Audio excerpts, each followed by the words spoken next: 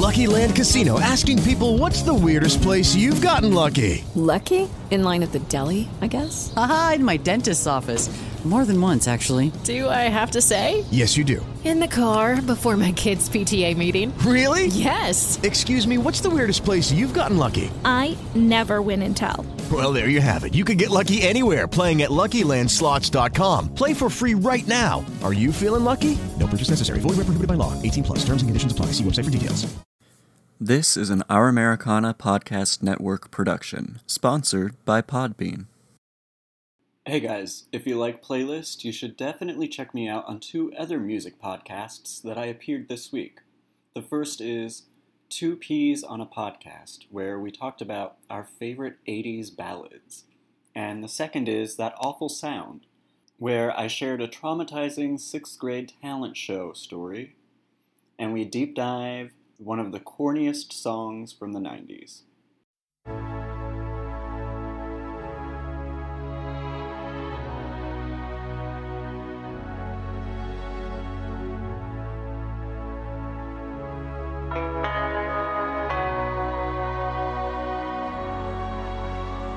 Kiss me hard before you go.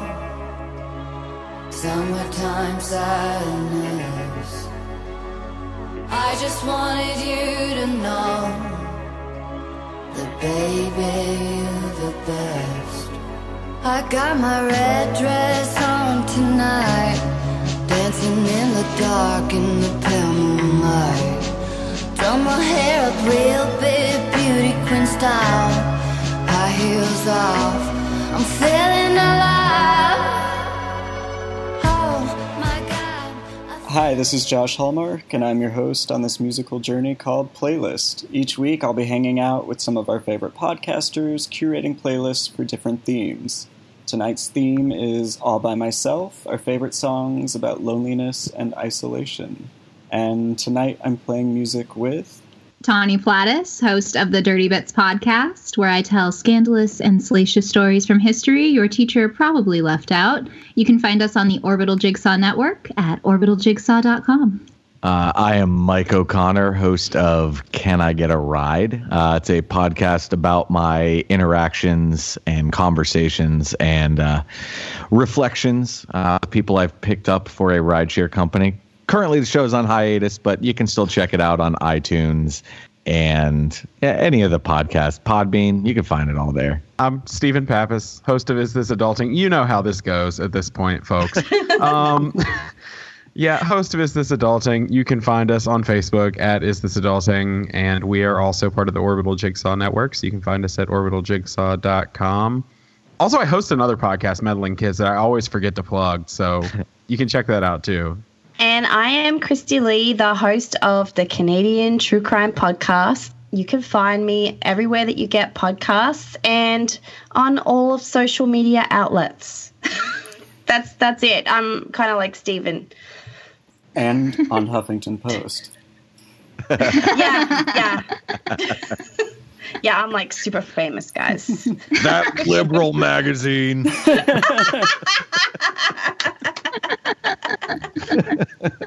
Well, tonight I'm supposed to be drinking Lonely Heart Cabernet, but I'm not. And if I sound like I'm high, it's because I am on Vicodin, which is marginally legal, I guess, in this circumstance. But what is everyone else drinking? How can anyone follow that? Actually, Christy, oh, you have it is me. Yeah. It's drinking. Water. That's it, water, guys. There's a pun in there about how you're not alone, something like that. Yeah, I'm drinking water too, just all the water.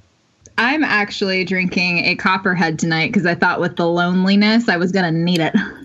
That's amazing. Yeah, it's going to be real sad.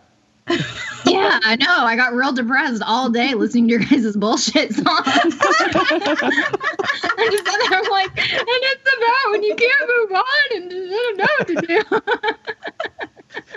I feel like Josh and I might be on the same level. I went to the extreme.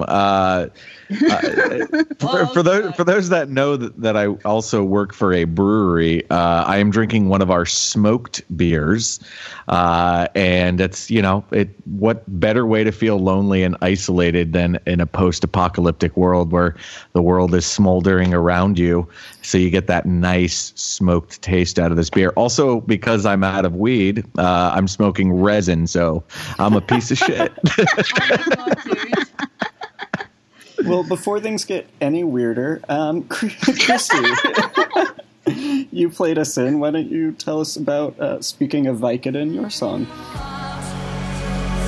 Kiss me hard before you go. Summertime sadness. I just wanted you to know that baby, you're the best. I got that summertime sadness. Since that summertime sadness. Got that summertime sadness. I'm feeling electric tonight. Cruising down the coast, going about 99. Got my bad baby by my head. God, how do I get all sad and shit from that conversation? So Lana Del Rey, Summertime Sadness. I love this chick, and I love her earlier couple of albums. They're so melancholy and nouveau vintage or something. I don't know. She puts out this vibe, and the lips, and I like. Man, I would get some filler just for those lips. What is it that you put in them? I don't know. Collagen. Yeah, that. I just think this song is beautiful, and I love the video clip. It's just kind of talking about after a summer romance is over, and then you're really missing the person, but you know that it has to end. And I love the way in the video it portrayed it being two females, which was something a bit different. I like how she kind of goes out there a little bit sometimes, even though she's a mainstream figure. So yeah, I that song is both beautiful and haunting at the same time. I think of Lana Del Rey as the human embodiment of Klonopin, but Oh, sorry. Wait. Who's Klonopin? Klonopin is a drug that I take a whole lot of. Oh my god. Is this? I'm sorry. Is this an insult or a compliment, Josh? I mean, it depends on the day. Yeah, it's more of shit of an observation. I still don't get it, Josh. Okay. So wholesome and cute. It's a benzodiazepam that's used for anxiety and depression. You Americans are big on the drugs. Back home, we just have Valium. It's in the same family as Valium. It's like Valium's like weaker little cousin. Oh, okay, cool. Yes. Okay, well, I'm gonna take that as a compliment. Yeah, the observation is to me is she seems like Valium is actually probably better because I have taken Klonopin because I get severe anxiety, and I think you still are like yourself when you're on it. As to where Valium, you were like on another planet, and it just no one can see what I'm doing, but it just the dead behind the eyes. But that said, it's true though. No, it's true. She's a total she's a Hollywood machine or whatever it is. She's a creation. She is. But this first totally. album, Born to Die, is like pop perfection. Totally. Yeah, and this is one of my favorite songs on it, and it reminds me of when you were like 19, early 20s, and you'd have those summer flings, and they'd be over, and you weren't even really sad about like the person, but so much that you have to like go back to real life. And so that's what the song makes me think of. I think it's perfect. I think it's so Born to Die and video games. Video games. Perfect. This is where it starts leaning a little on the like overproduced side, which is now I think like all she does. But I still I don't like her newer stuff. Yeah, as much. I don't listen to it. I don't feel compelled to listen to it. But yeah, that one album and the next one actually. Yeah, those producers, they really did a number on her. I love Lana Del Rey.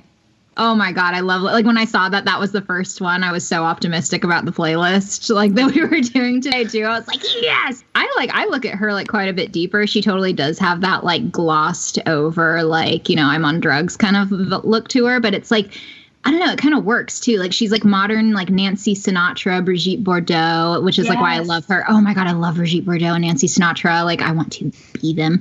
But she's so amazing. And like just this song has been one of my favorites like forever. Like I think this actually did come out when I was 19, funny enough. Thanks, Bonnie. So I'm like, you're welcome. Steven's the same age. Taking you under the bus with me. This came out in like 2012. This is 5 years ago. I thought it was 2009. Sure, it's that. I don't know. I have no clue. I could be totally off. No, I lived in Seattle, so it would have to have been after 2011. Oh, well, Google will tell me. Hang on, y'all continue. But I love this song because it is so hauntingly seductive.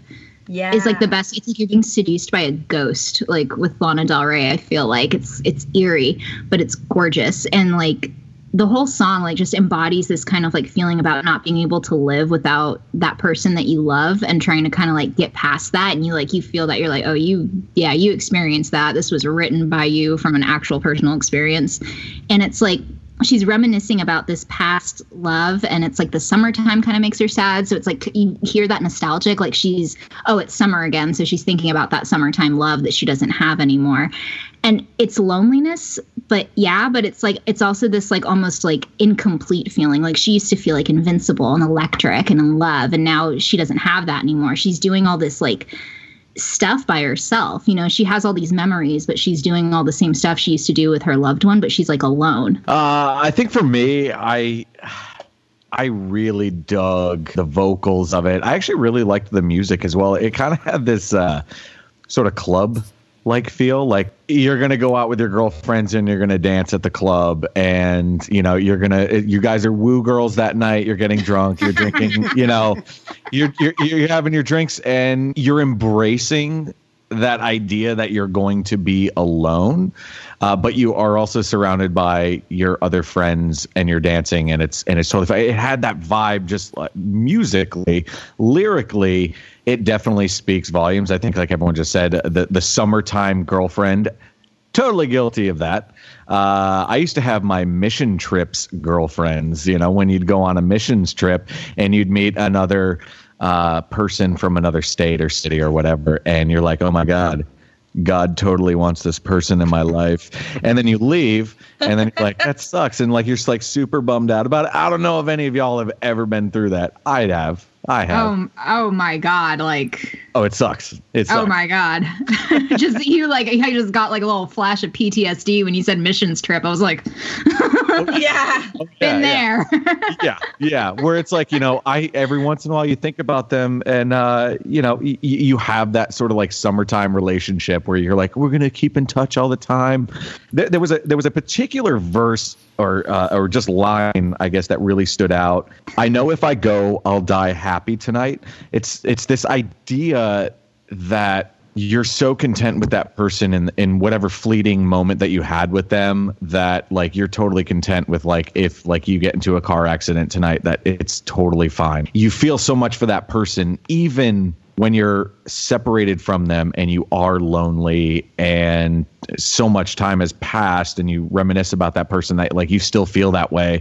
And I had like a weird personal experience with that, where I had read something I probably shouldn't have read with somebody that I was dating, and they brought up that particular thought that they had a memory that they felt comfortable dying with that person in that moment. And it crushed me because it wasn't about me. It was about somebody in a past relationship, and it like kind of hurt. But like, I totally get that feeling. And this whole song is just like kind of accepting that, I guess. I don't know. It was, it's not a song that I would listen to, but God damn it, if that showed up on the radio, you better believe I'm rolling down the windows. Okay. No, okay. So first off, Mike, I need you to know that right after talking about mission trips, as soon as you said, and there's this one verse that really sticks out to me, I was like, is he about to quote scripture? Are we about to go real weird here on this podcast? Like, what is about to go down? 4, yeah. Oh, gosh. Okay. So I remember when this song came out, I really never listened to the words. I'm going to be honest. It was just on the radio. And it was one of those like, all right, cool. This is on the radio. It's catchy. I'm going to listen to it. And then today, when I was really going back and making my notes and listening to the songs a few times each, I really listened to the words and I went, damn, this is the saddest song I've ever heard. Until later, when I found the other saddest songs I've ever heard. But really depressing. Like, I legitimately wrote down the same line of, I know if I go, I'll die happy tonight. Like, I legitimately wrote that down and I was just like, oof. Like, and in the video, it's like right as she's about to jump off a bridge, I was like, oh my God. It's just bringing me down, getting going real good. But no, I like the song. I don't know a lot of Lana Del Rey, to be honest. It's so good. She's so good. Like, she's I honestly so good. could not name you another song that she's done, but I knew this song.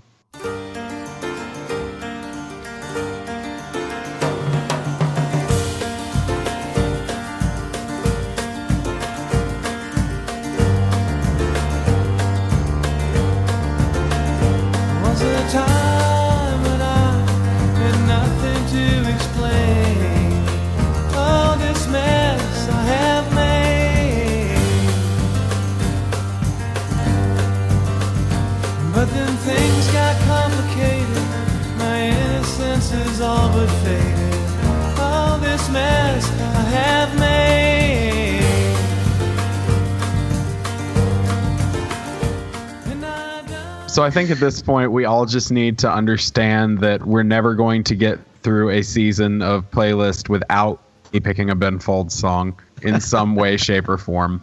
The last Ben Folds song I picked, Mike, you were on that episode. Yep. So you're my Ben Folds buddy. That's fine. Whether That's you want to be or not. I'll take it. I'm lonely. There you go. Well, we all are tonight. Yeah, I picked Mess by Ben Folds 5. Which was his band in the 90s. Ben Folds is from my hometown, and so he's like a big deal where we are, and everybody loves him, and it's just kind of the thing. Except for the people who don't, and they really don't. But why? I mean, I legitimately believe that the man is a musical genius. He composes symphonies and does all sorts of things, beautiful a cappella arrangements. It's insane what he does. I've seen the man stand in a piano and conduct an audience as a 4-part choir. Like, it's insane. His music has always spoken to me. He'll never care for you more than I do. But I don't believe in love, so I can't be taken. All alone as I've learned to be in this mess I have made. The same mistake over and over. I don't know, but this song, I really like the juxtaposition of sad words with upbeat music.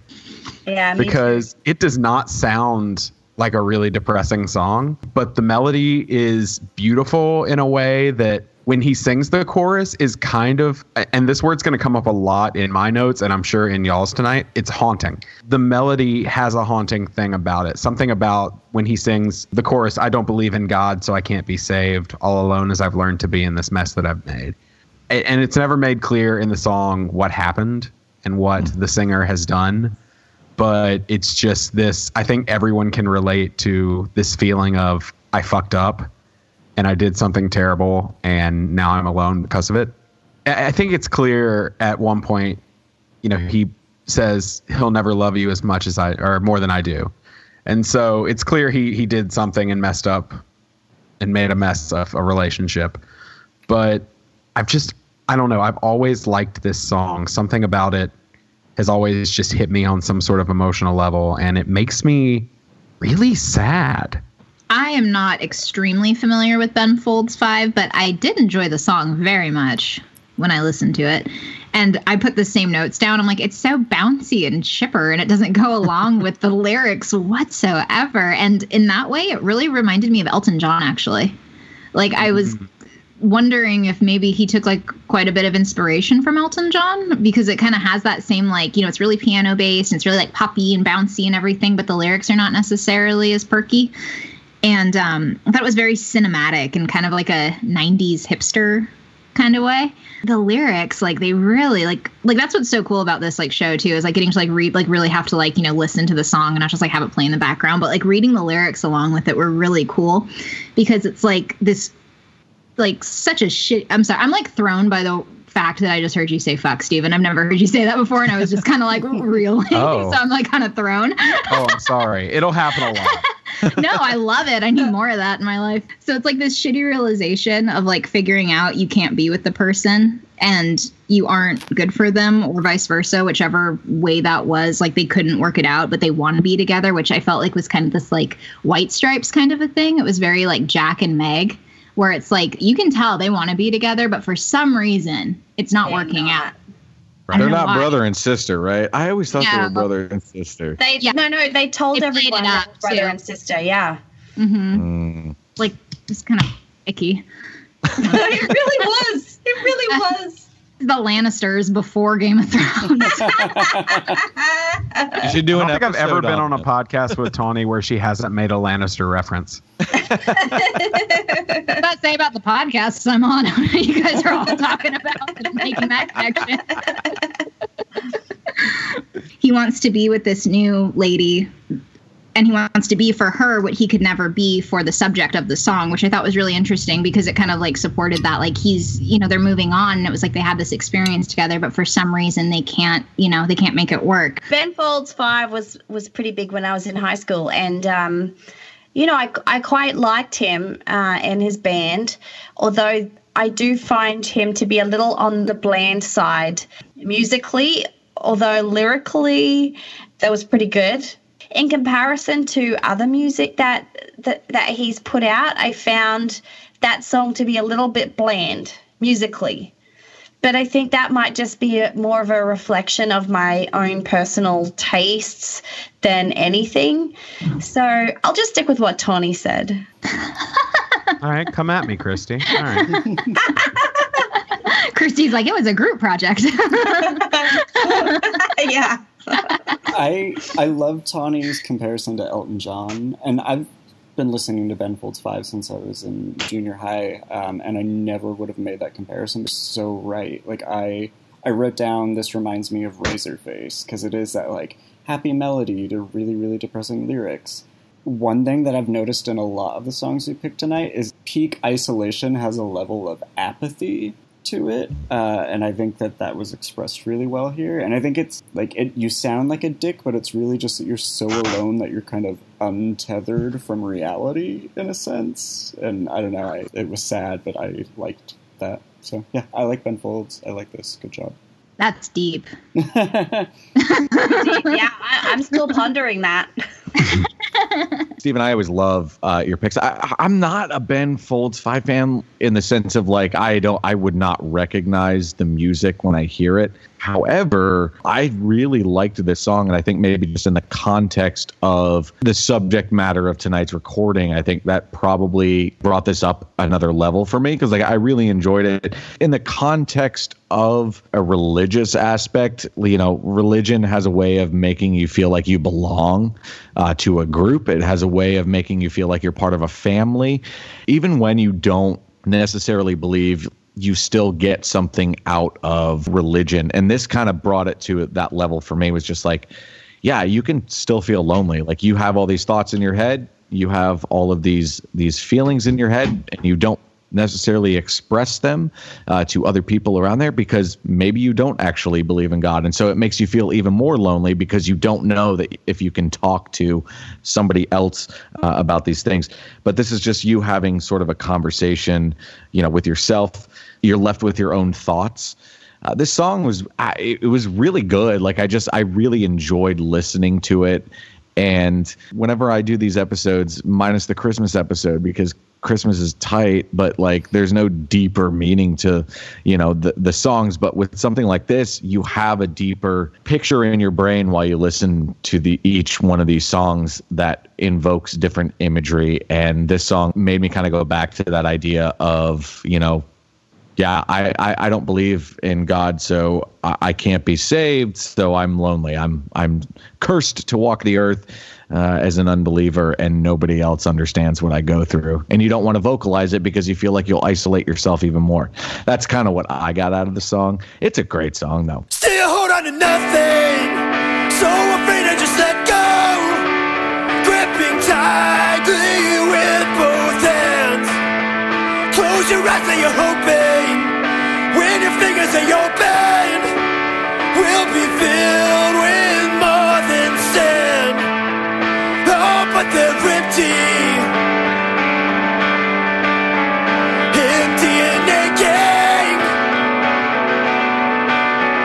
aching for something, something more than just the same. So tired of this game. The first pick that I have is not as bad as the second. So with this particular song, this is a song by the band. They're called Wolves and Wolves and Wolves and Wolves. And these are guys that I've known for, 17 years or so. I grew up kind of listening to these guys as part of the local scene that I was a part of when I lived in Florida. This song to me it's very simple. It's aggressive in some ways, maybe vocally.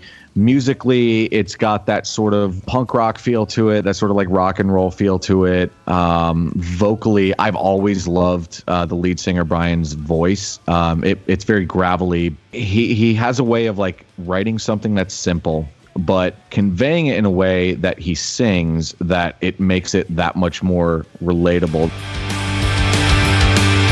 Something more than just the same.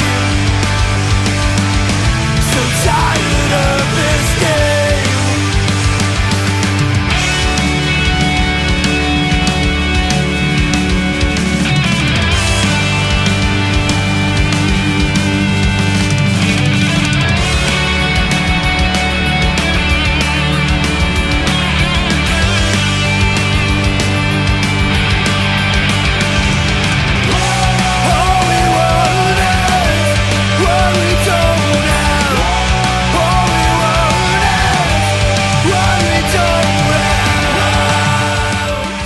Yeah, this song is called More Than Sand, and some of the lyrics where it's you're gripping tightly to these things, and when you look down in your hands, you have your eyes closed. When you look down and open your eyes, you're hoping that there's more there than just sand. And so it's your dreams, your ambitions, your relationships, your sort of feelings about yourself. You want it to be more than what you kind of feel like maybe that it is. And that's a very lonely and sort of dark place to be at, where you just kind of feel overwhelmed by whatever situation is going on.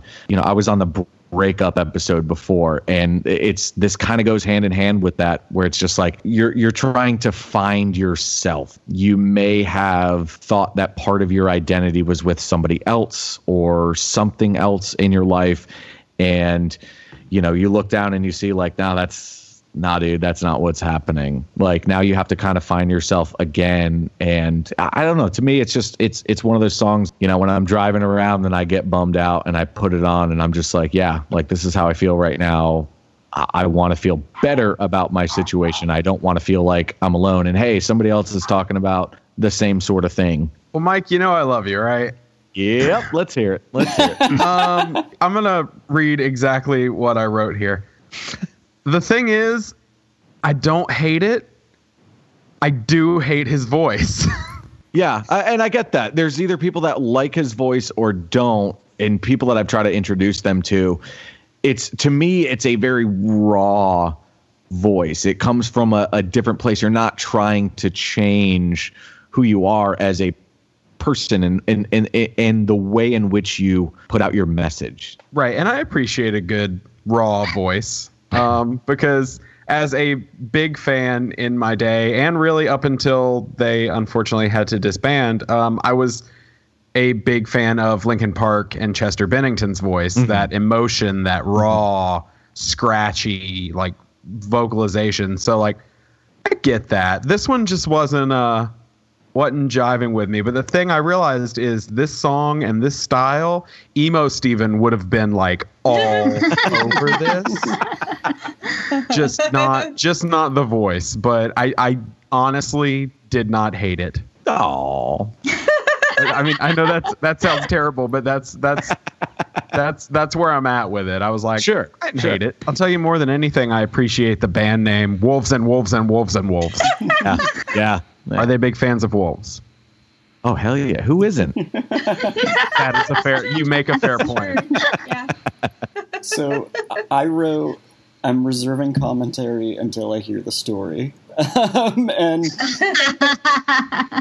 I do like, and we talked a bit about this during the breakup one, because Amanda had that M83 song where there were like 10 words in the whole song, but the accompanying music made those words so much more impactful. So I agree with you. And I do get, like, I've never been like a angry emo punk rock type of guy, but like, I do get that, like, I am exhausted and I have put all my energy into something, and if I open my hands and there's nothing there, I'm going to lose my fucking mind. I think as podcasters, to a certain degree, we all kind of live that sometimes. So, like, we've all lost audio at least once, right? So I get it. Musically, it's not for me, but I appreciated the lyrics, and hearing you talk about it made me have a greater appreciation for it. I agree with Josh and with Steven, actually, because I don't like his voice. I feel like it was in some strange point between screaming and singing, and I was like, pick one. I looked up the lyrics, and I did like them. I really did appreciate, the fact that he's grasping for something, and he's hoping there's something more there. So I felt the lyrics were pretty awesome, but yeah, I just can't move past that screamy singing voice. But I did love your story, Mike. It was a good story. This like took me back listening to it. It's like super like adult alternative. Like for me, this was like junior high in Southern California, like simple, like, I mean, it's not Simple Plan, but it kind of like reminded me of like that like genre that was like really popular. And as I was like listening to your music choices, I was like starting to make guesses. I was like back in 2003 again. So what does Mike do? Is Mike a tattoo artist? That might be it. And when you said brewery, I was like, that makes sense. But I was like this, I think, and as I'm listening to it too, I was like, I'm fairly certain I got a tattoo with this song playing. Like, it was weird. Like, I was listening to it and I was like instantly the connection I got. So I can't say for certain, but I was like listening to it and I'm like, I'm pretty sure like I got Totoro on my arm, like while this was playing in the back of somebody's house while I was getting a tattoo in their bathroom. I like that. I have fun. Look at all the lonely people. Look at all the lonely people. Eleanor Rigby picks up the rice in the church where a wedding has been. Lives in a dream, waits at the window, wearing the face that she keeps in a jar by the door. Who is it for? All the lonely people. Where do they all come from? All the lonely people. Where do they all belong? Father Mackenzie, writing the words of a sermon that no one will hear. No one comes near. So this was actually one of the first Beatles songs I heard when I was in 6th grade because my parents hate the Beatles and I was like on super restriction for music growing up.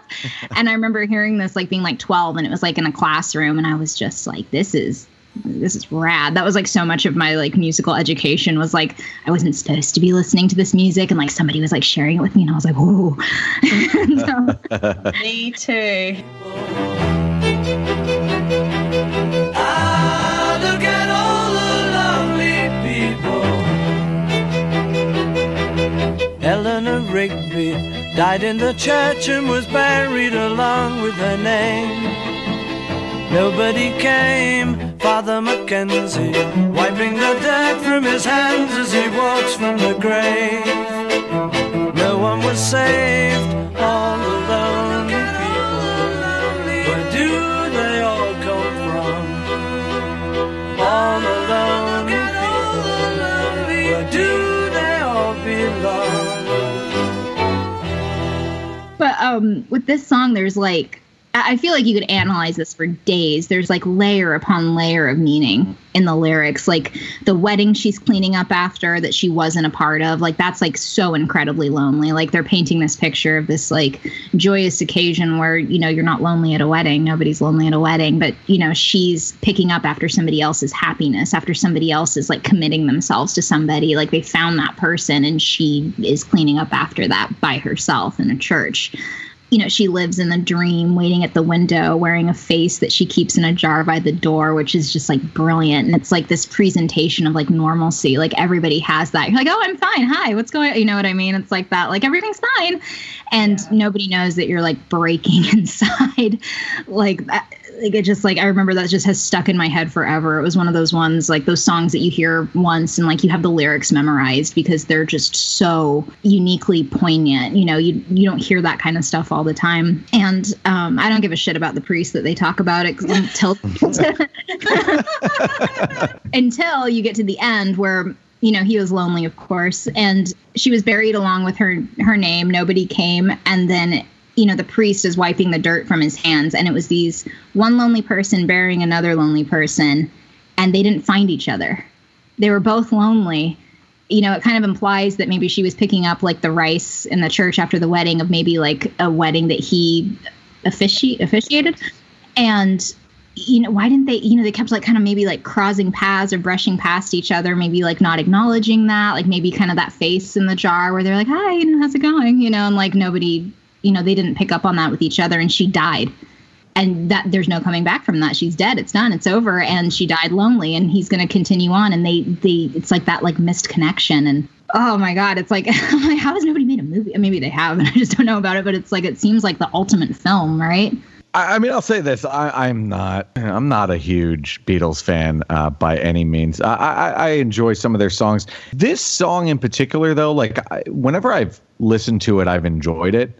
It's a very simple song. You know, it's not the weird, trippy LSD John Lennon shit. I enjoyed this song. And I think when you just said missed connections and it, yeah, there's something about this song that like I when I looked at the lyrics, it made me think of, and I do this quite a bit, maybe when I'm stoned, but sometimes when I'm not as well.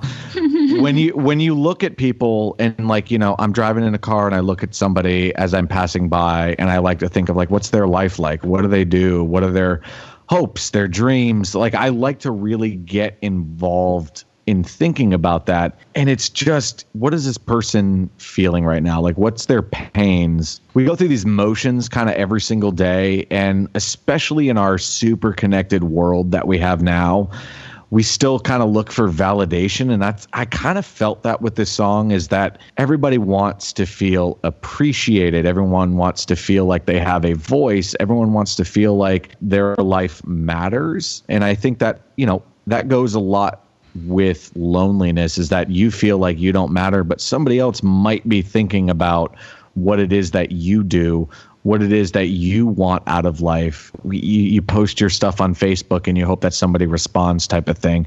And I kind of felt that with like the priest and the, you know, and the woman, where it had that feeling of somebody going, what is their life like? But from the person's viewpoint is they're lonely. They don't feel validated as a person. They don't feel like they're cared about. It's like two different perspectives, I guess, from the two different people. It's your perspective as the listener. The lyrics are your thoughts, but the other person is the one that feels lonely. I enjoyed it a lot, and I'm not a huge Beatles fan at all. Like you could have told me it was, I don't know, Ben Folds 5 or someone, and I would totally be like, that's tight. Now, Tony, I've never heard of this band. Are they new? I mean, they're not as big as Ben Fold 5, but no one will ever be. I'm probably the opposite of Mike, and I know Josh. I'm a huge Beatles fan. I have been. Always. I've always loved them. Like, I'm the loser that can tell you, like, oh, this is song number 3 off Revolver from 1966. No, it's song number 2. But this was one of the first Beatles songs I heard growing up, too. I grew up listening to it, but it was one of the first ones I remember knowing all the words to and remembering, like, oh, this song, this is the Beatles, like, and making that connection. I think even as a kid, I understood on some level that it was sad, because it is the lyric of Eleanor Rigby died in the church and was buried along with her name. Nobody came. Like, even as a kid, I was like, ooh, sad. Mm-hmm. And there's something haunting, whether we want to talk about the priest or not. There's something haunting about that next line of Father Mackenzie wiping the dirt from his hands as he walks from the grave. No one was saved. There's something about that line too, mixed with her being gone, that is just, ugh, it'll bring you down. No one was saved from loneliness. Right. That's kind of the way. No one was saved in the Christian way. From the devil. Okay. Christy's like, no, that was religious. I see it everywhere. Oh God. What do you see? The devil? Yeah, I was going to say, do you see the devil everywhere? No. Religious references. I'm a huge mark for the Beatles, so, I mean, I can't say anything. I love it. As we know, I was not exposed to normal music, so I didn't have those Beatles-loving parents. And I find I didn't really appreciate the Beatles very much when I was, in my teens and early 20s when I first kind of knew about them. But I find as I'm getting older, I do appreciate their music more and their lyrics. And yeah, this is definitely one of those songs where I, like Stephen was saying, you hear it here and there in your childhood, like it's playing on the radio in the grocery store or whatever, and you always know, but you never actually take a second to stop and really listen. And I really appreciated. It's kind of got a bit of drama to it, really, and the strings are just epic and beautiful, and I think the song is just perfection, really. Well, I have shit on the Beatles quite a bit on this show. I think I compared them to bad porn at one point. Another point, I said I was glad Yoko Ono broke them up. But oh my God, Josh! There are you are going to hell. Will Josh not can't be saved. It's a lonely place. But there are 2 Beatles songs that I like, and this is one of them. I think lyrically it's amazing. I think it's so sad. It paints such a wonderful picture. I mean, not thematically wonderfully. It wonderfully paints a picture that is sad, and it is. It's very cinematic. Like there should be a movie. Yeah. There comes a time when you swim or sink, so I jumped in the drink, 'cause I couldn't make myself clear. Maybe I wrote in invisible ink. Oh, I've tried to think how I could have made it appear, but another illustration wasted, 'cause the results are the same. I feel like a ghost who's trying to move your hands over some Ouija board in the hopes I can spell out my name.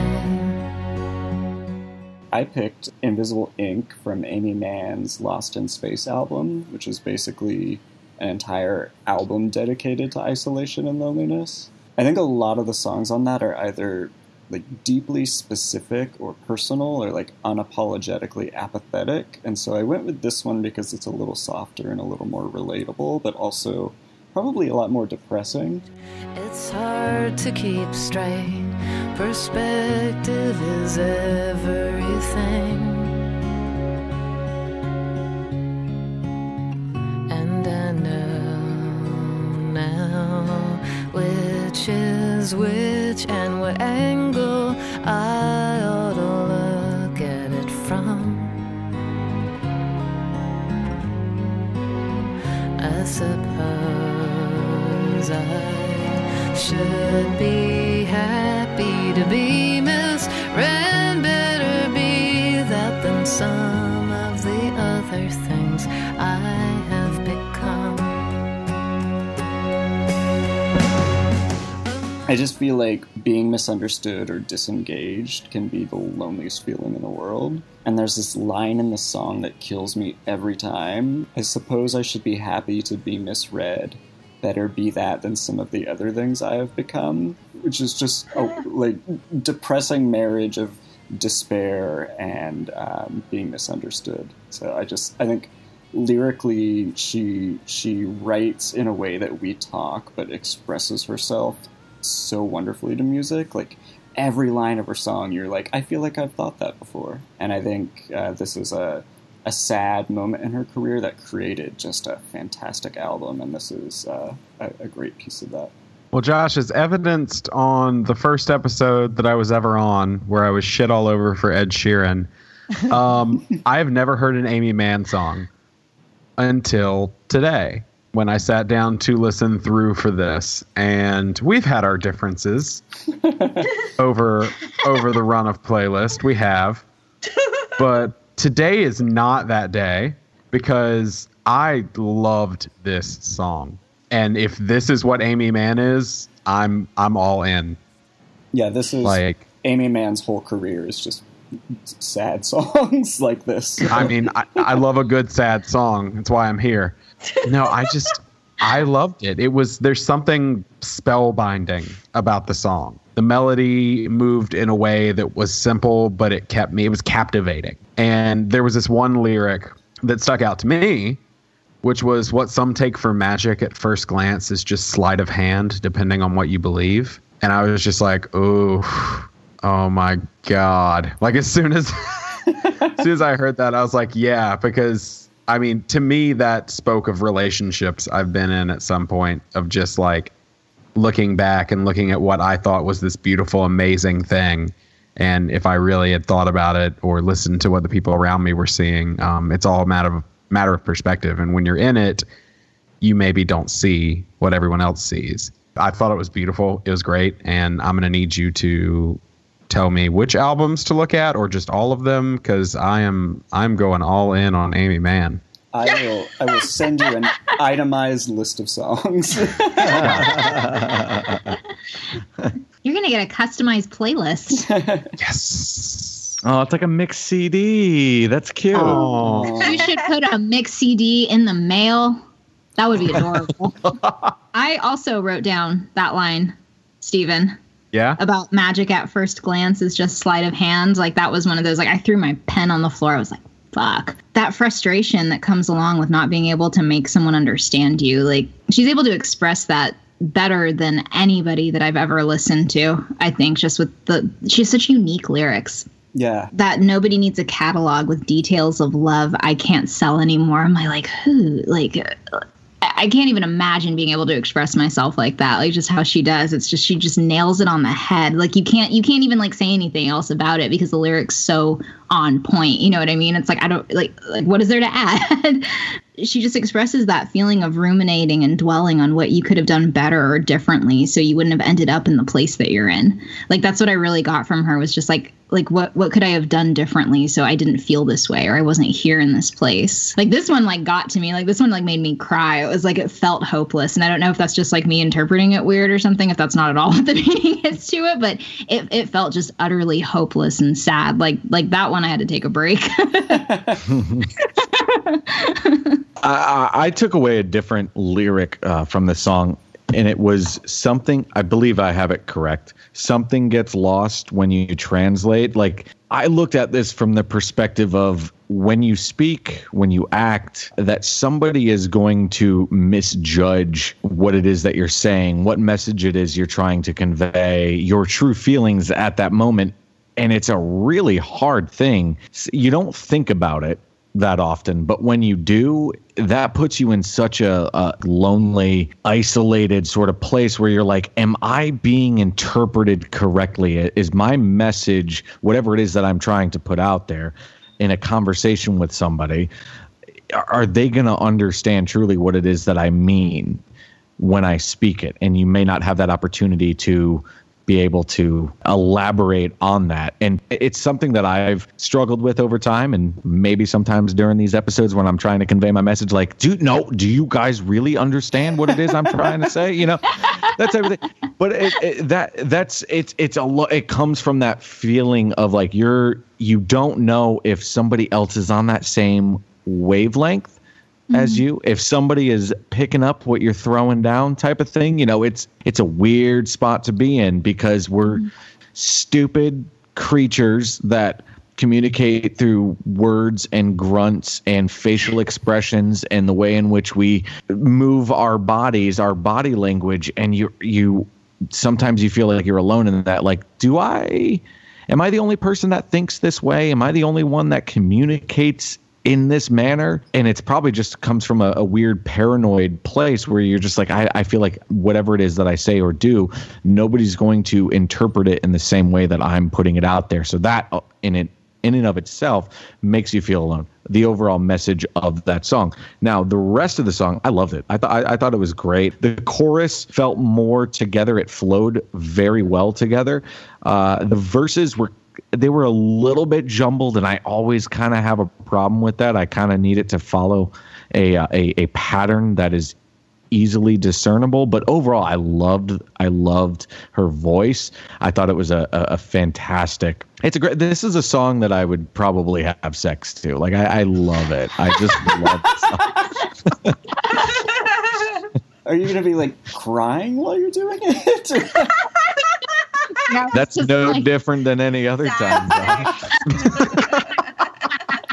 Well, I think we all needed that. That was amazing. I too had never heard of this Aimee Mann person, but I greatly enjoyed the song, and I thought she had such an amazing voice. And she was kind of like Emily Haynes with the low parts of her voice, you know, when it's kind of a bit like velvet. I thought that the lyrics were very clever. My favorite line was the one about the Ouija board. I feel like a ghost who's trying to move your hands over some Ouija board in the hopes I can spell out my name. It's like the whole thing, she's trying to make herself known, you know, she's trying to put herself out there, and no one seems to be noticing. I liked it, Josh. I'm going to have to check this chick out. I hurt myself today to see if I still feel.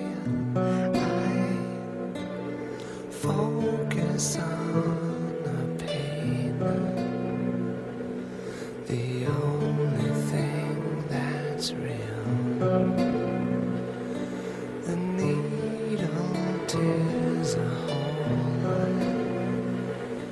the old familiar sting. Try to kill it all away, but I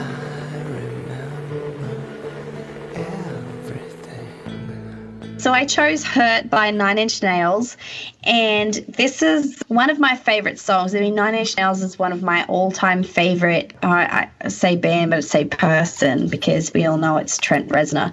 But this song is just like, he was 29 years old when he wrote this song, and he was, you know, in the depths of despair with his heroin addiction, and he'd, you know, ruined all his relationships. And one of the lines that I really loved was, "You could have it all, my empire of dirt. I will let you down.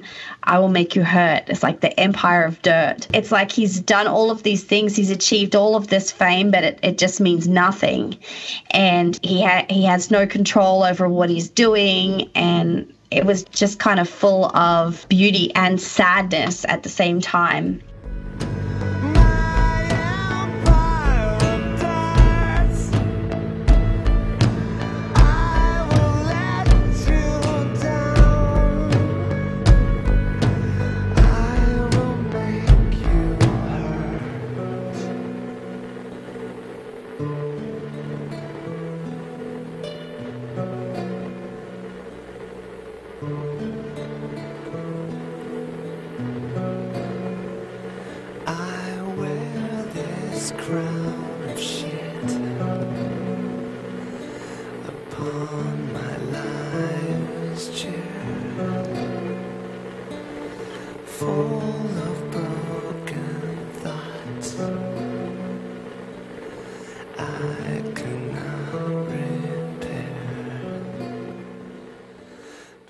And also I feel like, you know, as always, his voice is just complete perfection. I guess I should wait for my remaining thoughts until the next song. This song is, I'll be honest with you, I didn't realize that Nine Inch Nails was the original version, but I will say this, like, this song is very eerie. I also didn't realize Trent Reznor was 29, I guess, when he wrote this, and the story behind it, it kind of adds a different layer to the song now, but it's almost kind of a basic song. It's not grandiose like the rest of Nine Inch Nails songs. Like, it doesn't have that many layers, and I think that kind of adds to that overall theme of loneliness. The lyrics are just, they're on point. They're perfect. That's that teenage angst, but also like you're almost a 30-year-old dude and you still feel this way and you're still writing like this, but it's beautiful. Like, you know, you almost don't want to admit that, like, man, those lyrics really speak to me, but they do. Like, it's a beautiful song, and I like that it's a different dynamic than what I've been used to when I've heard this song. Dirt means heroin, Christy. Just to let you know. Hey, I didn't know that. Is that what he meant? Is that what he meant? Yeah, absolutely.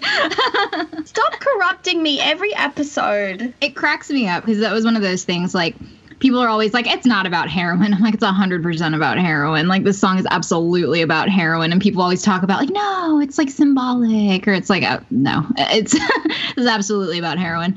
My husband used to work in recovery with like gnarly, like, heroin addicts and everything. So this like kind of song has a little bit of a special place in our heart because we were with those people a lot. Yeah. Like bad. He himself is recovered, but like this song like really, really like hits it on the head. If you have any kind of experience with any kind of like heroin addiction in your life or anything like that, like, you can tell this guy was going through it. A lot of people misunderstand addiction, like, and kind of with that, and it just so ties hand in hand with loneliness. Like, so many addicts are, they're sad, they're lonely, they're depressed, and that's why they turn to addiction. And so many people think like, oh, you're making that choice and you just like eat dirty junkie and just stop and everything. And I feel like this just like really captures like why so many people fall into that trap of, you know, being addicted to heroin. It's a horrible, horrible drug.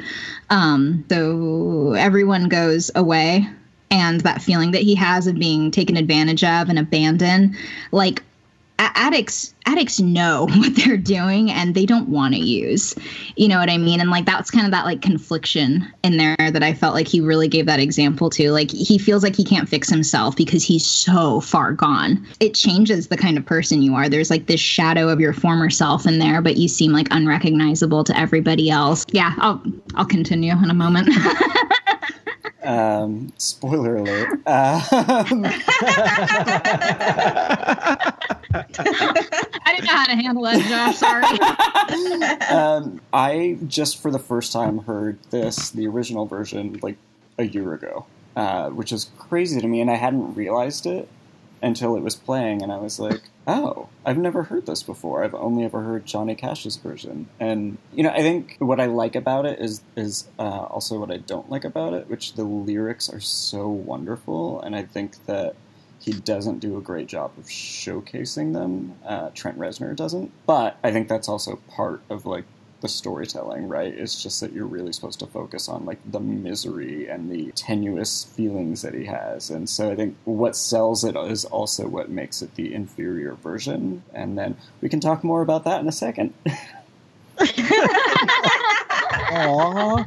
I wonder what song is coming up next. Who knows? So I like Nine Inch Nails. I like Trent Reznor's voice. I like their music a lot. I never really enjoyed this song just because lyrically I always was like, this is an incredibly powerful song, but I'm with Josh. The delivery, which I guess I understand, the delivery being just misery, being miserable. I get that, but the delivery never really did anything for me and gave it the power that I feel like the lyrics are worthy of. But I do think it's lyrically one of the best songs, honestly, I think that I've ever heard. Like, it is near perfect. It is damn near perfect. With that being said, if you haven't guessed it, everybody, we have a good old-fashioned song off.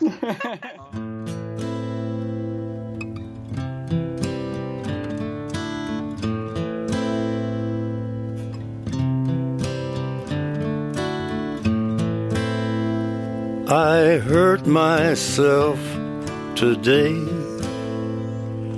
to see if I still feel.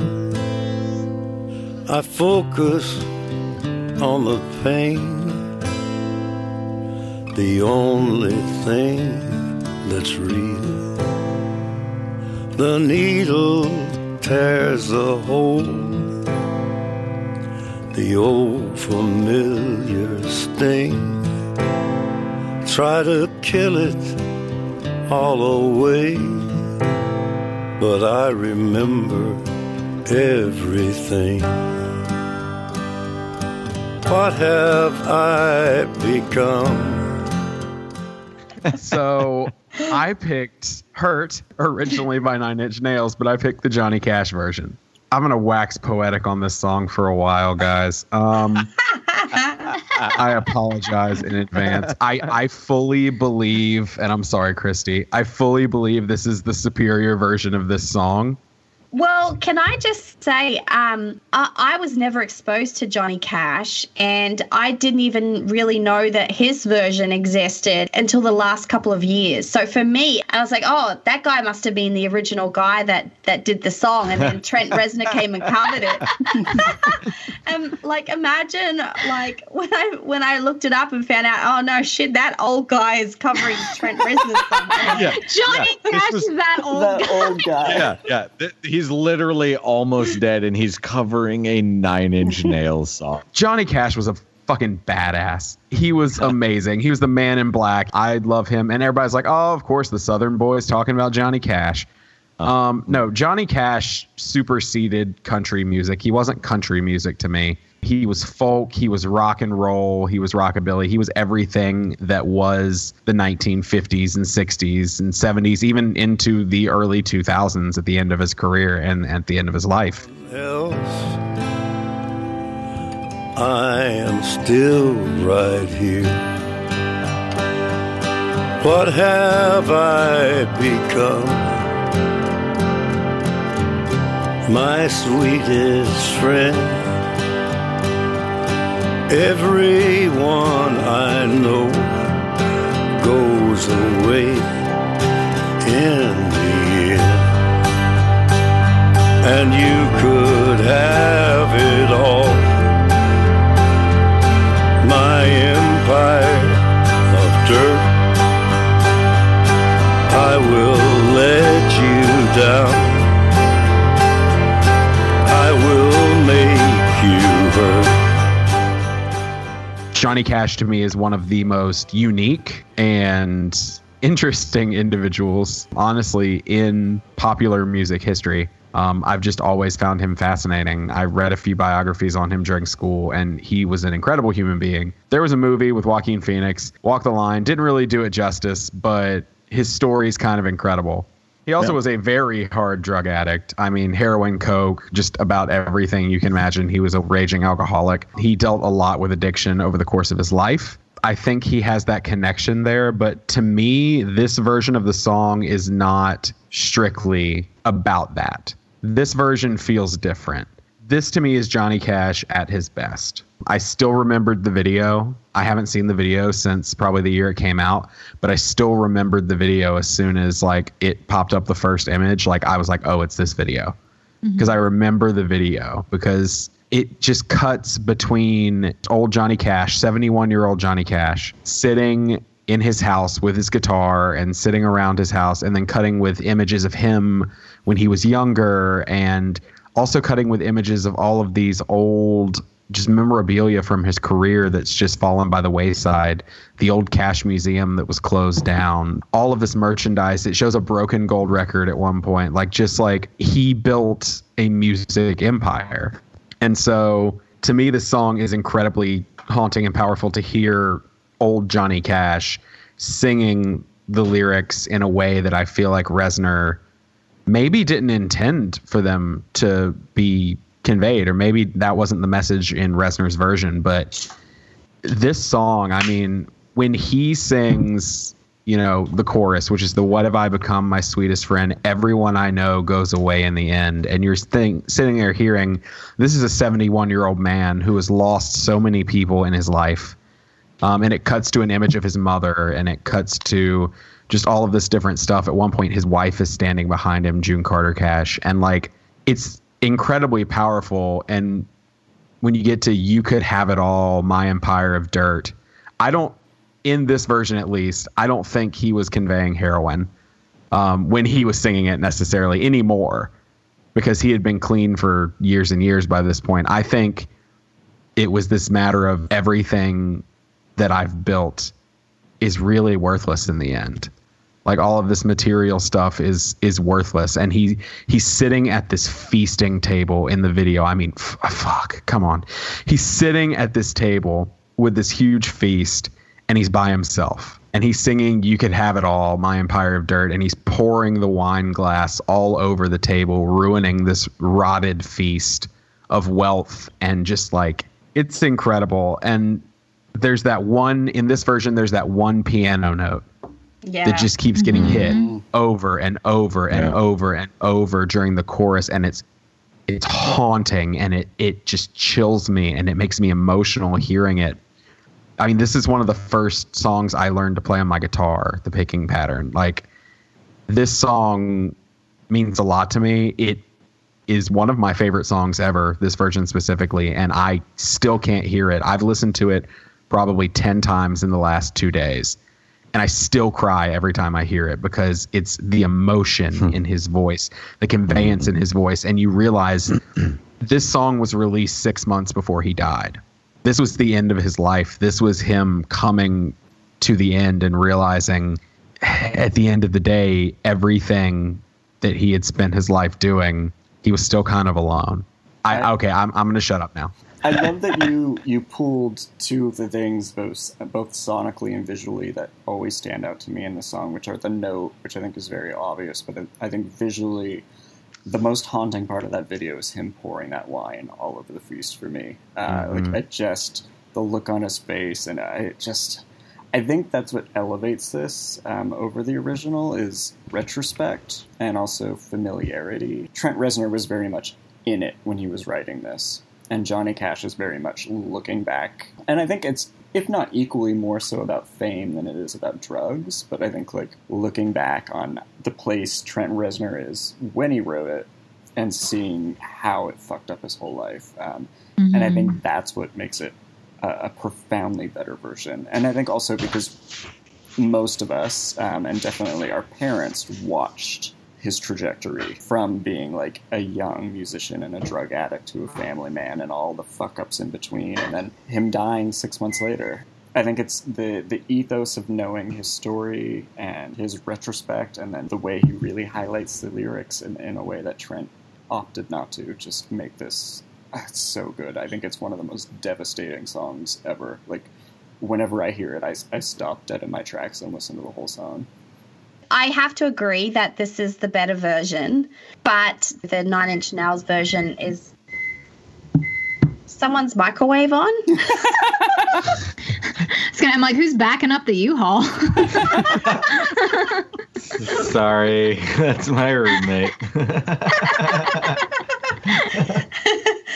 Oh, shit, I lost my trail of thought. I was getting all serious and deep and stuff. You were doing so good. Oh, God. It's always been, you know, the Nine Inch Nails version has always been my number one. This one I didn't know about until much later on. So I had to choose the Nine Inch Nails one. But it's kind of like Trent Reznor's one is, you know, about a drug addict's sadness.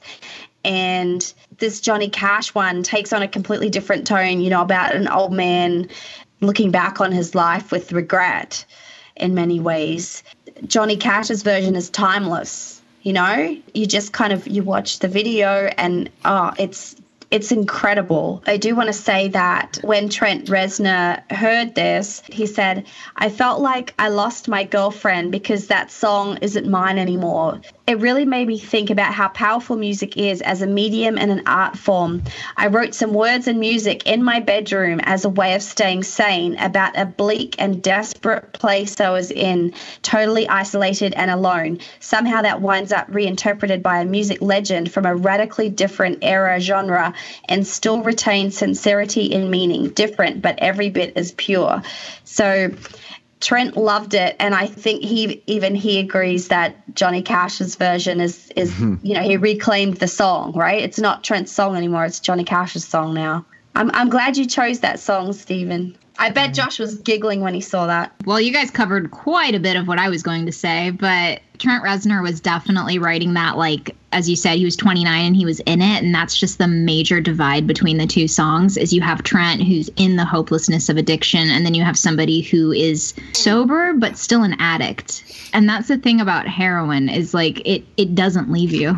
That pain is still there. So it's like, you know, yeah, I totally agree with you. Like, Johnny Cash has been sober for so long, for years and years and years and years. So it's kind of like he's talking about fame, and, you know, it's more meaningful for Johnny than it was for Trent, because Trent, it's just, when I hear Trent, I'm like, you're just in heroin right now. Like, you're up to your ears in it, kind of a thing.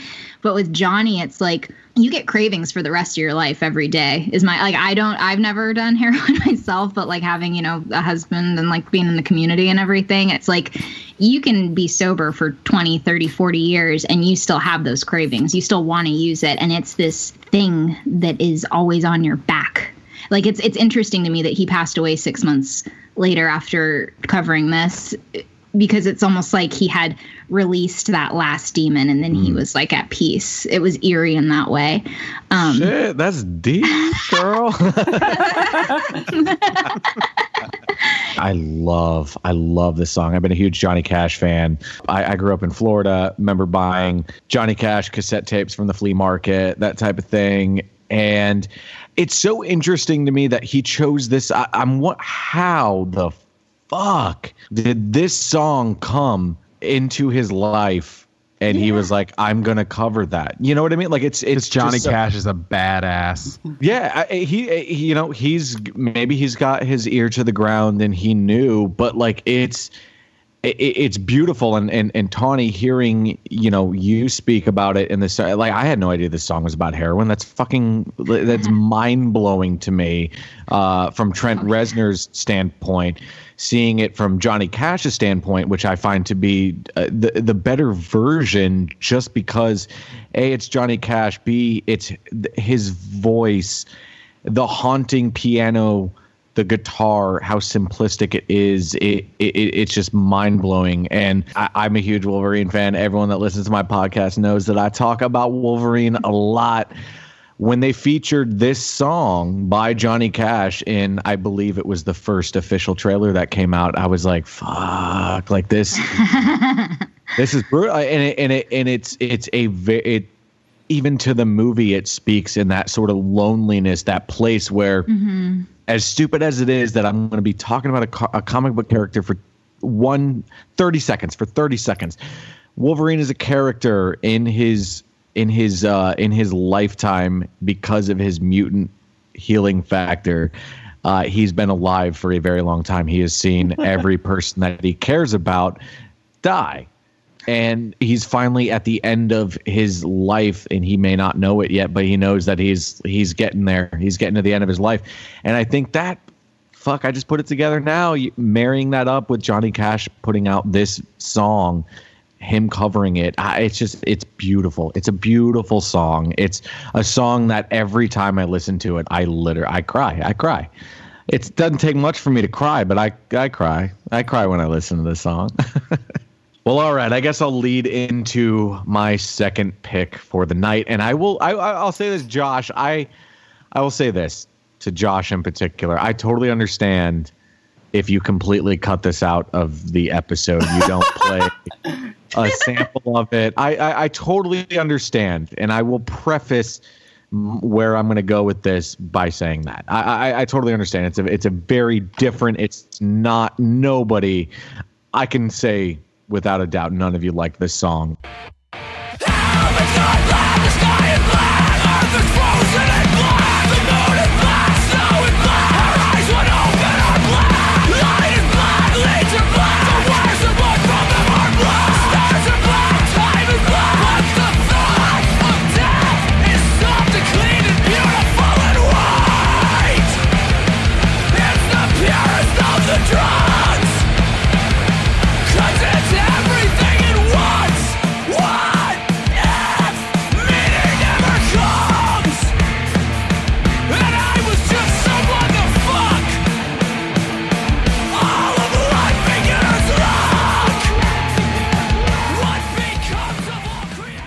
But this song is called Pedal. It's from a band called Every Time I Die.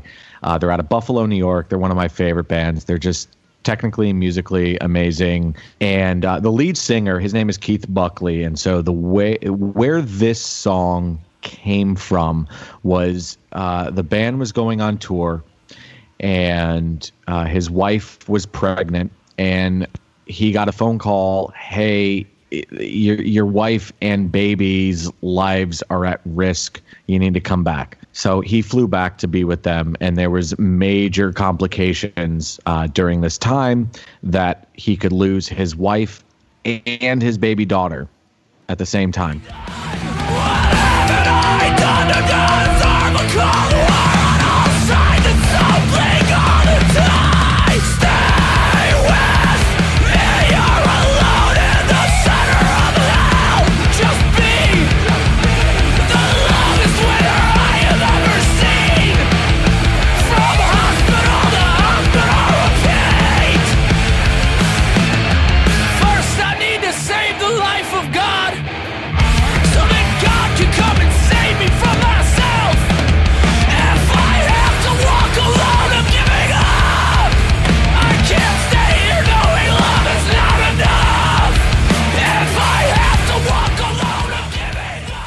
When he was writing music for their most recent release that came out, you see a lot of pure emotional passion, aggression in his music. In fact, in the album right before that came out, he wrote a song about when he was on tour again, and his wife was robbed in front of their house, and how powerless he felt during that situation. And you just hear the raw aggression coming from him. So during this time, when he was writing this particular song, was a very emotional time for him. The song opens up with very negative imagery. The sky is black, earth is frozen in black, the moon is black. He lists all of these things that are typically beautiful, brightly colored, and saying that they're black. But the thought of death is soft and clean and beautiful and white. And you kind of sit like, well, where is he exactly going with that? And as you start to hear about the rest of the song, it's not about the possible death of his wife or the possible death of his unborn daughter. It's about him. He's reaching the point of being alone. It's the idea that like I could wake up tomorrow and I'm going to be alone, that my wife is gone and my unborn daughter is gone and I'm alone. There's the lyric that hits the hardest to me is when he says, I'd better warm up my gun in case love is not enough. And that sounds like that's a very brutal lyric. That's brutal. But when you put it in the context of what he is writing about, the love that he has for his daughter and for his wife may not be enough, that they could die. And he doesn't know if he can deal with that. The thought of being alone, he goes on to say, what have I done? What haven't I done? What have I done? What haven't? He goes back and forth. It puts you in a place like, what can I do to change the situation? Is there anything that, and you start to feel you're in that isolated place. You don't know what to do. You don't know how to react to all of this. And it's overwhelming.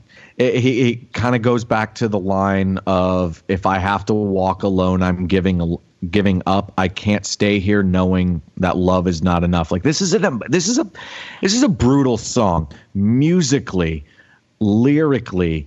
The way that he sings this song, it's aggressive because you're in that place where you just don't know.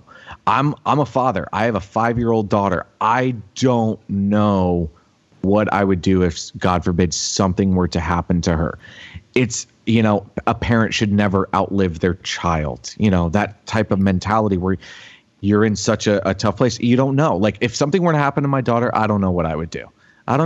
Maybe suicide seems like a better option than dealing with the grief of losing that. And at the very end, this is the sort of redeeming part of this song where he says, untimely ripped into this world, I was born again as a girl.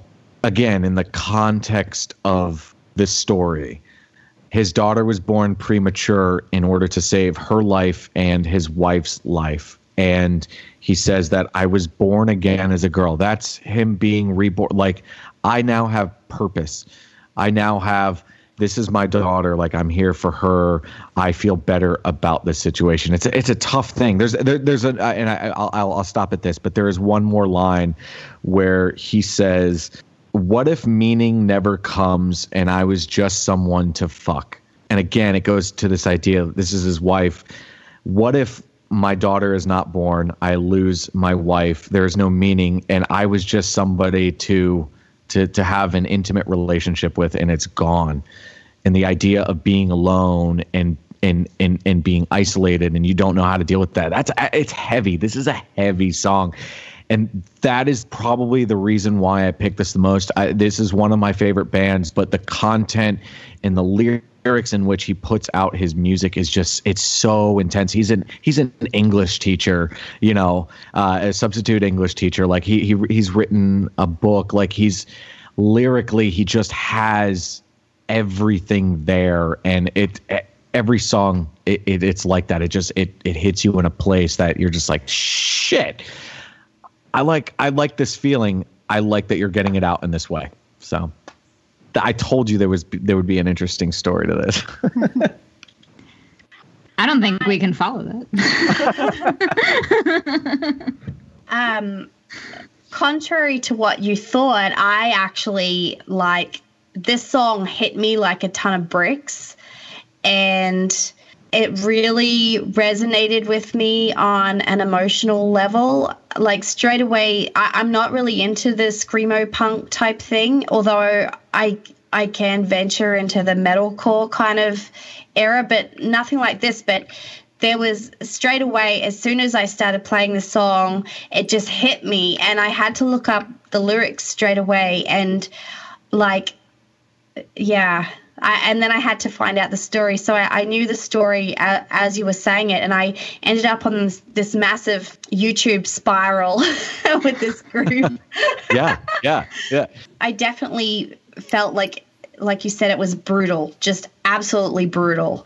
And I thought that his lyrics were just like just written from a place of complete and utter like despair. And I actually printed all the lyrics out so I could read them all again as you were talking. And one of the lines that really, really resonated with me was, "What becomes of all creation if the smallest prayer is firmly answered no?" Mm-hmm. Yeah. And I loved the opening line where he describes everything as black, and then the thought of death, it's the purest of the drugs. This song was really something. It was really something. Well, at the beginning you said you can firmly believe that nobody's going to like this song. I love Every Time I Die. Oh, yeah! Yes! I think I may have told this story on another episode at some point for some reason, maybe Emo Teen Steven. I got hit in the head with a full can of Rockstar energy drink that hadn't been opened at an Every Time I Die show in Charlotte. Oh, shit. Oh, shit. And I was standing behind a dude who had the Every Time I Die, the E and the I tattooed on the back of his legs. Oh, and man. so, like, I was, yeah. No, I love Every Time I Die. The New Black is like one of my favorite songs from that era. Oh shit! All right. Yeah. I misjudged all of you. Well, maybe not all of us, but no. So like again, Emo Teen Steven would have been all over this, and I still love Every Time I Die. I don't listen to him as much as I used to, but I had no idea the story behind this song. I looked at the lyrics and I was just like, that's fucking devastating. But now that I know the story, it's just even darker and even heavier. And I mean, I can't imagine the state of mind he was in writing that song. Cause you know, as somebody who has written lots of songs, my shit seems like nothing compared to like when you hear a story like that, you're like, damn, I thought I was in a bad mindset when I wrote some stuff, you know? I do have a feeling that the back half of this discussion on this song maybe not as good. At least I know I'm not alone. It's such a pretty song. It's so delicate and gentle. He is a pretty man. I hated it, and I felt that those 4 dripping with sarcasm words were going to be enough, and I walked away, and then I was like, no, I need to at least like look at the lyrics. And I read the lyrics, and I got on board. I still is like, I would rather claw my ears out than listen to it again, but sure. Reading it was wonderful, and hearing the story, it all makes sense. And, you know, like, I don't have a kid, but, and I will not even compare like having a partner to having a kid, but I'm one of those people who like, I worry about Andrew dying on like a daily basis. Sure, so I can't even imagine what it would be like to worry about like your person and your child dying, and that would probably make me make noises like this song made. So the lyrics I think were great, and it definitely took me to a dark place. And so yeah, I appreciate the lyrics. Can I reveal something to you, Josh? Now that you've called them noises. I'm just gonna go public with this for the first time ever. Not only we discussed on a previous episode, was I in a boy band in the 3rd grade called the Bad Boys that covered exclusively NSYNC songs, but I was also the screamer for a band in high school. So I can make those noises. That's fantastic. Well, I feel like an asshole because all I wrote was, you have horrible taste in music, Mike. Oh my God. You obviously didn't hear the breakup episode when it came out. I had the top pick. I had Sinead O'Connor. No. Oh, you don't like Sinead? Shit. No. Shit. Damn. I want to defend Mike. This is his 4th, I think, recording with us, and these 2 are the exceptions. I have been on Mike's side for every one of his picks until this week. I think I was on the episode I was on with you too. I think I liked your songs too. Yeah, I think for me, like I said, this particular topic, I think more so than the breakup one it's just these representations, these songs that's me. Like that's me, like in that moment, like that's how I feel. And yeah, I mean, I'm not going to apologize for it. That's the thing about music in general. It's all subjective. You take what you put into it. And if you put into it, a little bit more, like, what does this mean? I mean, I think, like I said, once I told the story, I think you guys seem to have taken away something maybe a little bit different. But continue, Tawny. Tell me how much my music sucks. Oh, no. What? I'm joking. The fuck do I know? I listen to the Red Hot Chili Peppers. Touché. I don't know anything. But no, I love the story behind it. That's how horrible. Like I said, I'm completely aware that I'm an asshole. I listened to it for all of like 5 seconds and went can't, and just turned it off. Did no further research. Just was like, that's screamo. Tawny's ears don't listen to screamo. And I love the story, and now I feel really bad about myself. And I definitely adore the explanation and the lyrics. As Mike was explaining that story, I saw Tawny wipe quite a few tears away from your eyes. Oh, yeah. I saw that. You are not an asshole. No, I'm an asshole, but I'm not heartless. There's different. I'm not dead inside. I'm just a bitch.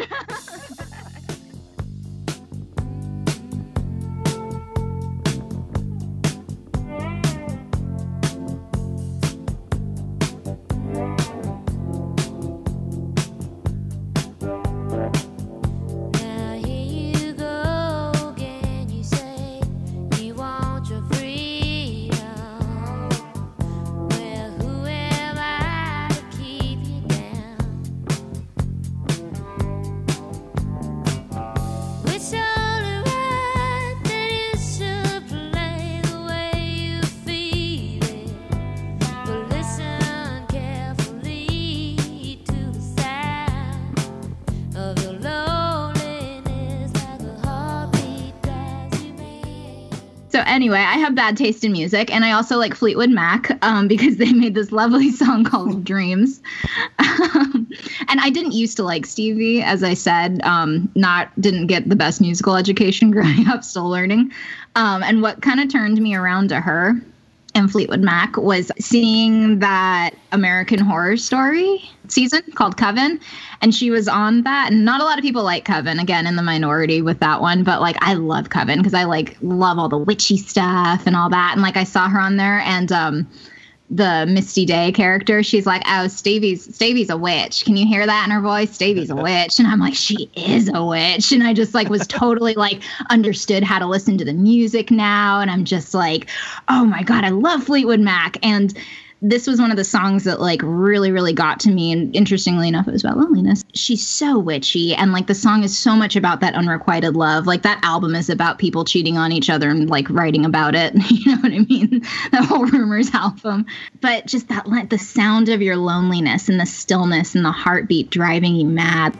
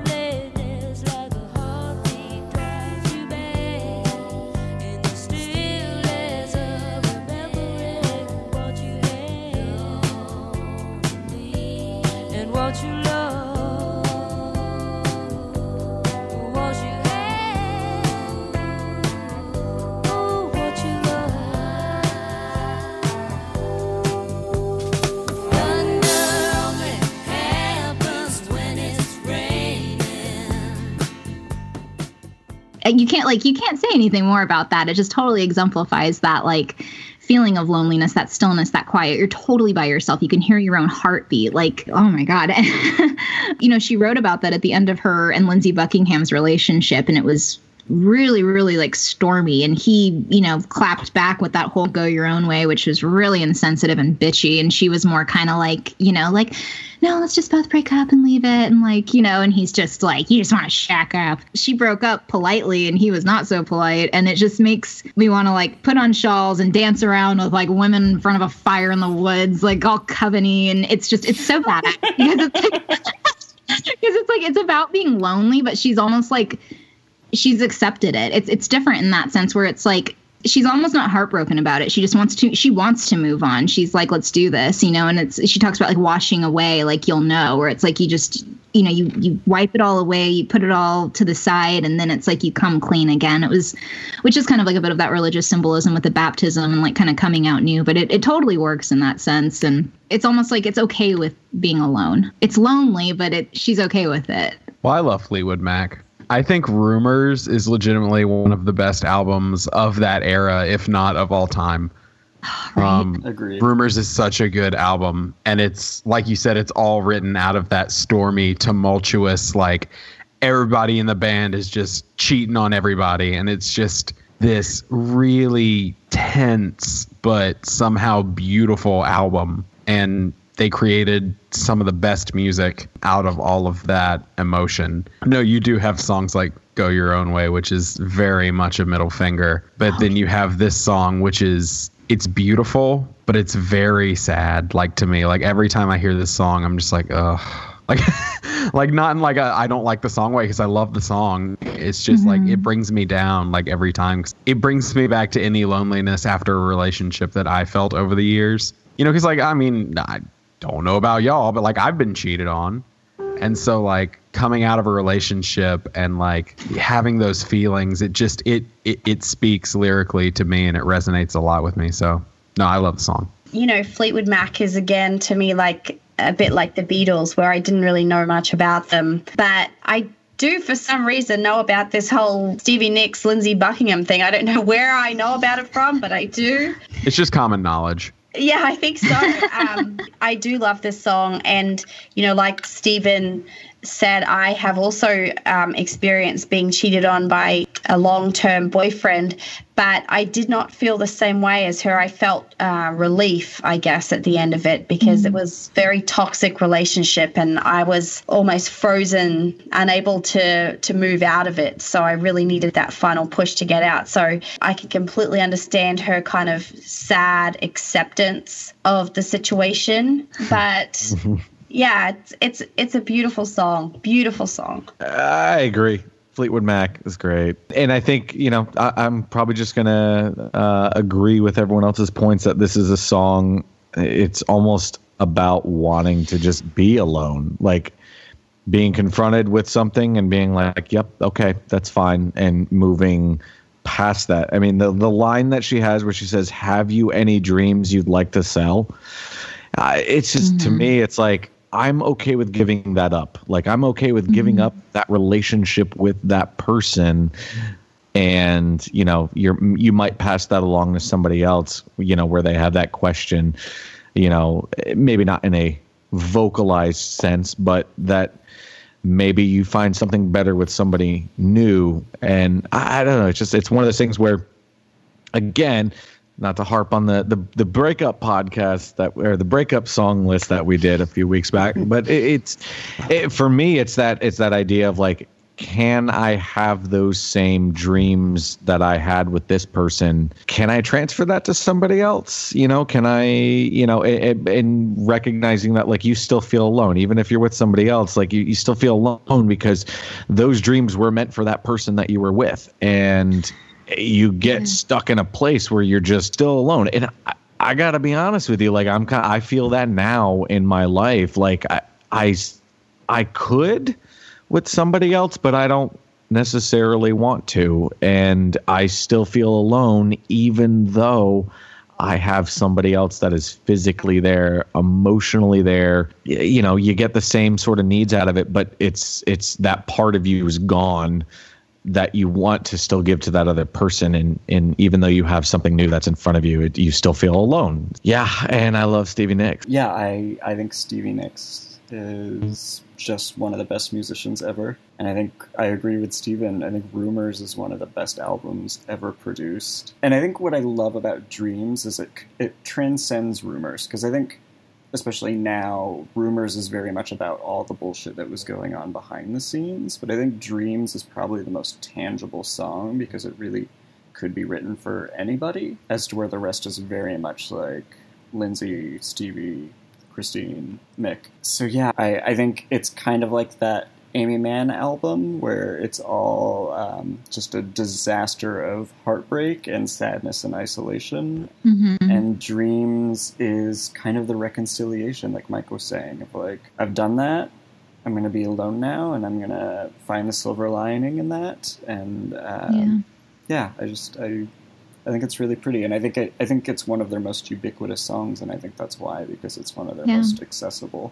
That's a great word, accessible. Sorry, I just wanted to say that. I was like, get in there before he talks about Windows.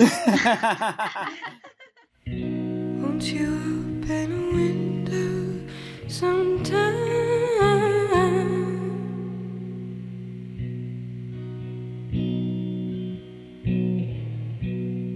What's so wrong with the light?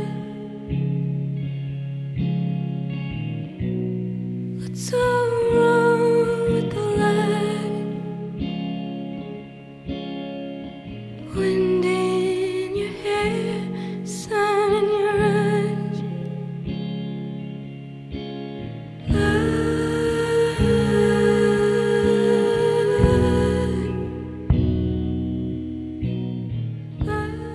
So this is one of my favorite songs ever, and I went with it because it captures the other side of isolation, like being the person trying to pull you out of isolation and depression.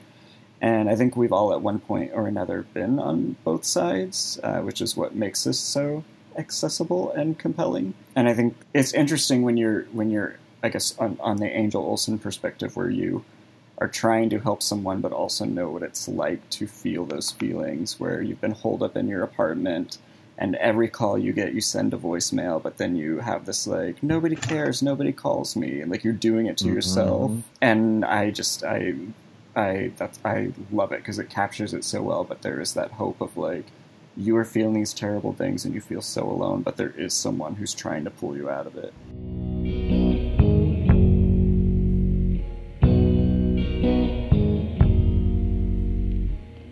We throw our shadows down. We must throw our shadows down. We live and throw our shadows down.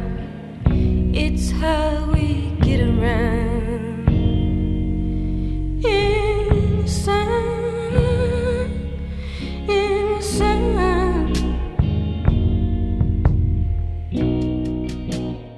I think any song with an organ or that starts off quiet and slowly builds into a booming crescendo is always going to be a hit for me.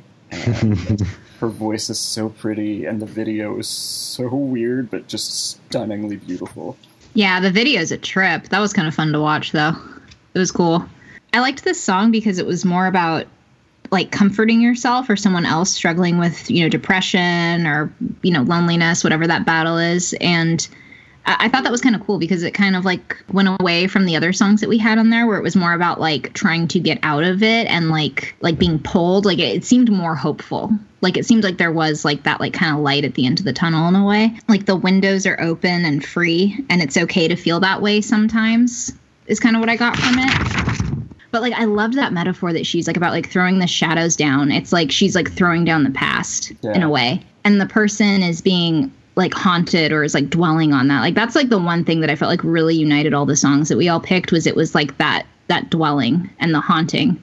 We need to have like a word count, like how many times we used haunting on this episode. And it's about living life and learning how to cope while being haunted by those shadows. Like it's like, you're going to go outside and there's still the shadow. I mean, duh, you know what I mean? Like you go outside and that shadow is still there, but you can live with it and you can keep going and living and feeling air and sunlight, the sunlight in the eyes. And it's so easy to get into that, that cycle and that pattern of wanting to just be alone. And like when you're shut yourself up, it's so hard to break out of that when you've been alone so continuously. You don't want to go outside. You don't even want to be rescued at that point. And she's like either pulling herself or somebody else out of that pit, that room or the closet or whatever it is where you're like all shut up and dark and everything. And I thought it was just one of the most powerful songs on this list. I thought it was really incredible. Yeah, I agree with that. This is a beautiful song. Mm-hmm. And I think you're very accurate to say that this is from the perspective of somebody that's trying to pull somebody out of their sort of funk, their loneliness. It's a different side to loneliness. We can experience it, but when somebody else experiences it as well, if you're experiencing loneliness and somebody else is there, they're experiencing your loneliness through empathy, I guess, and some form of sympathy, but they want to pull you out of that. That's a form of loneliness for them as well, because they don't feel like they have everything that at their disposal to be able to fix you. And I feel like that song just really kind of conveyed that message. The other person might be unwilling to let them in. And, being lonely is a two-sided thing for people. I mean, you may feel lonely, but somebody else that's very close to you can also have the same feeling that you have, but about your situation together. It's so strange. I mean, I guess that's empathy, and that's kind of, I guess that's kind of just what the song felt like to me. It was more that sort of empathic, and also just like, hey, I want to pull you out of that shit that you're in, that bog, that you're in, that you decide to put yourself in. Like, let me in. They're begging because they're lonely as well, and you're the only thing that other person may have. It's a beautiful song. It's so nice. God damn it, Josh.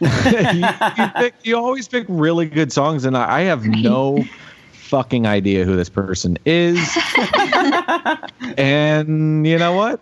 It's now on my Spotify, and it will come up. Like I can thumbs up it and shit. I loved it too, Josh. Your picks have been spot on tonight. I can't say that for other times, but definitely tonight.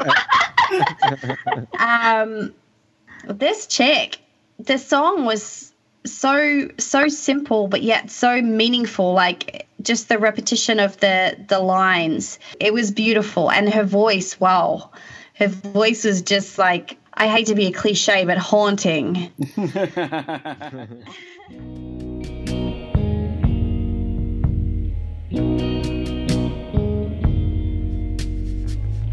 Why can't you see? Why can't you see? Why can't you see? Are you blind?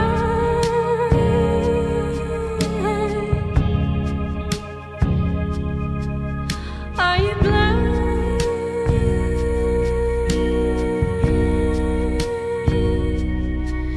Are you blind?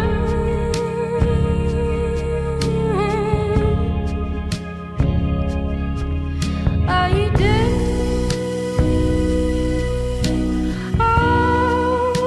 Already?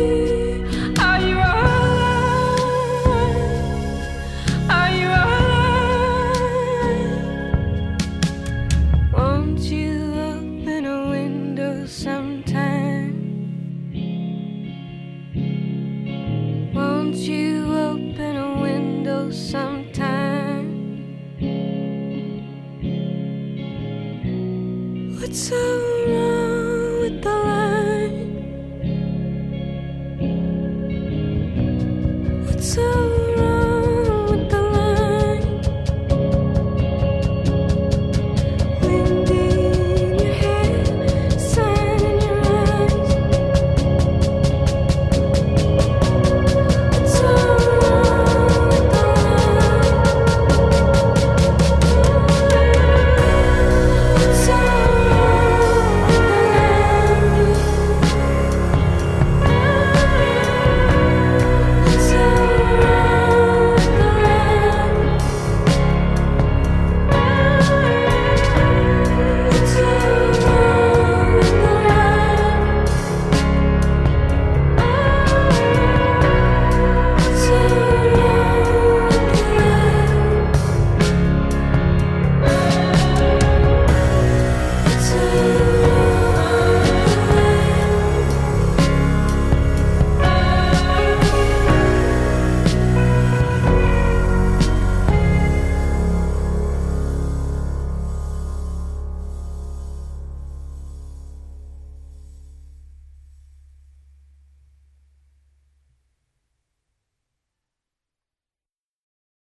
Lucky Land Casino, asking people, what's the weirdest place you've gotten lucky? Lucky? In line at the deli, I guess? Aha, in my dentist's office.